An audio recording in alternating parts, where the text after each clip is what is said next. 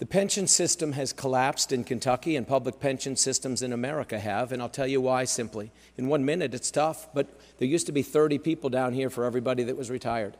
And then there were 20, and then 15, and then 12, and then 10. Social Security only has 3.5 paying in for everyone that's retired, and nobody believes Social Security will last. But I'll tell you what's tragic is that Kentucky doesn't have 3.5 paying in, has less than one person paying in for everybody that's retired.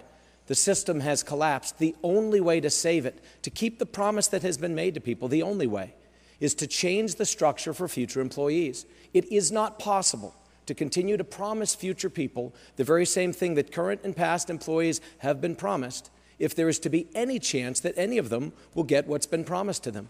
It's about math, it's about finances, it's about actuarial reality.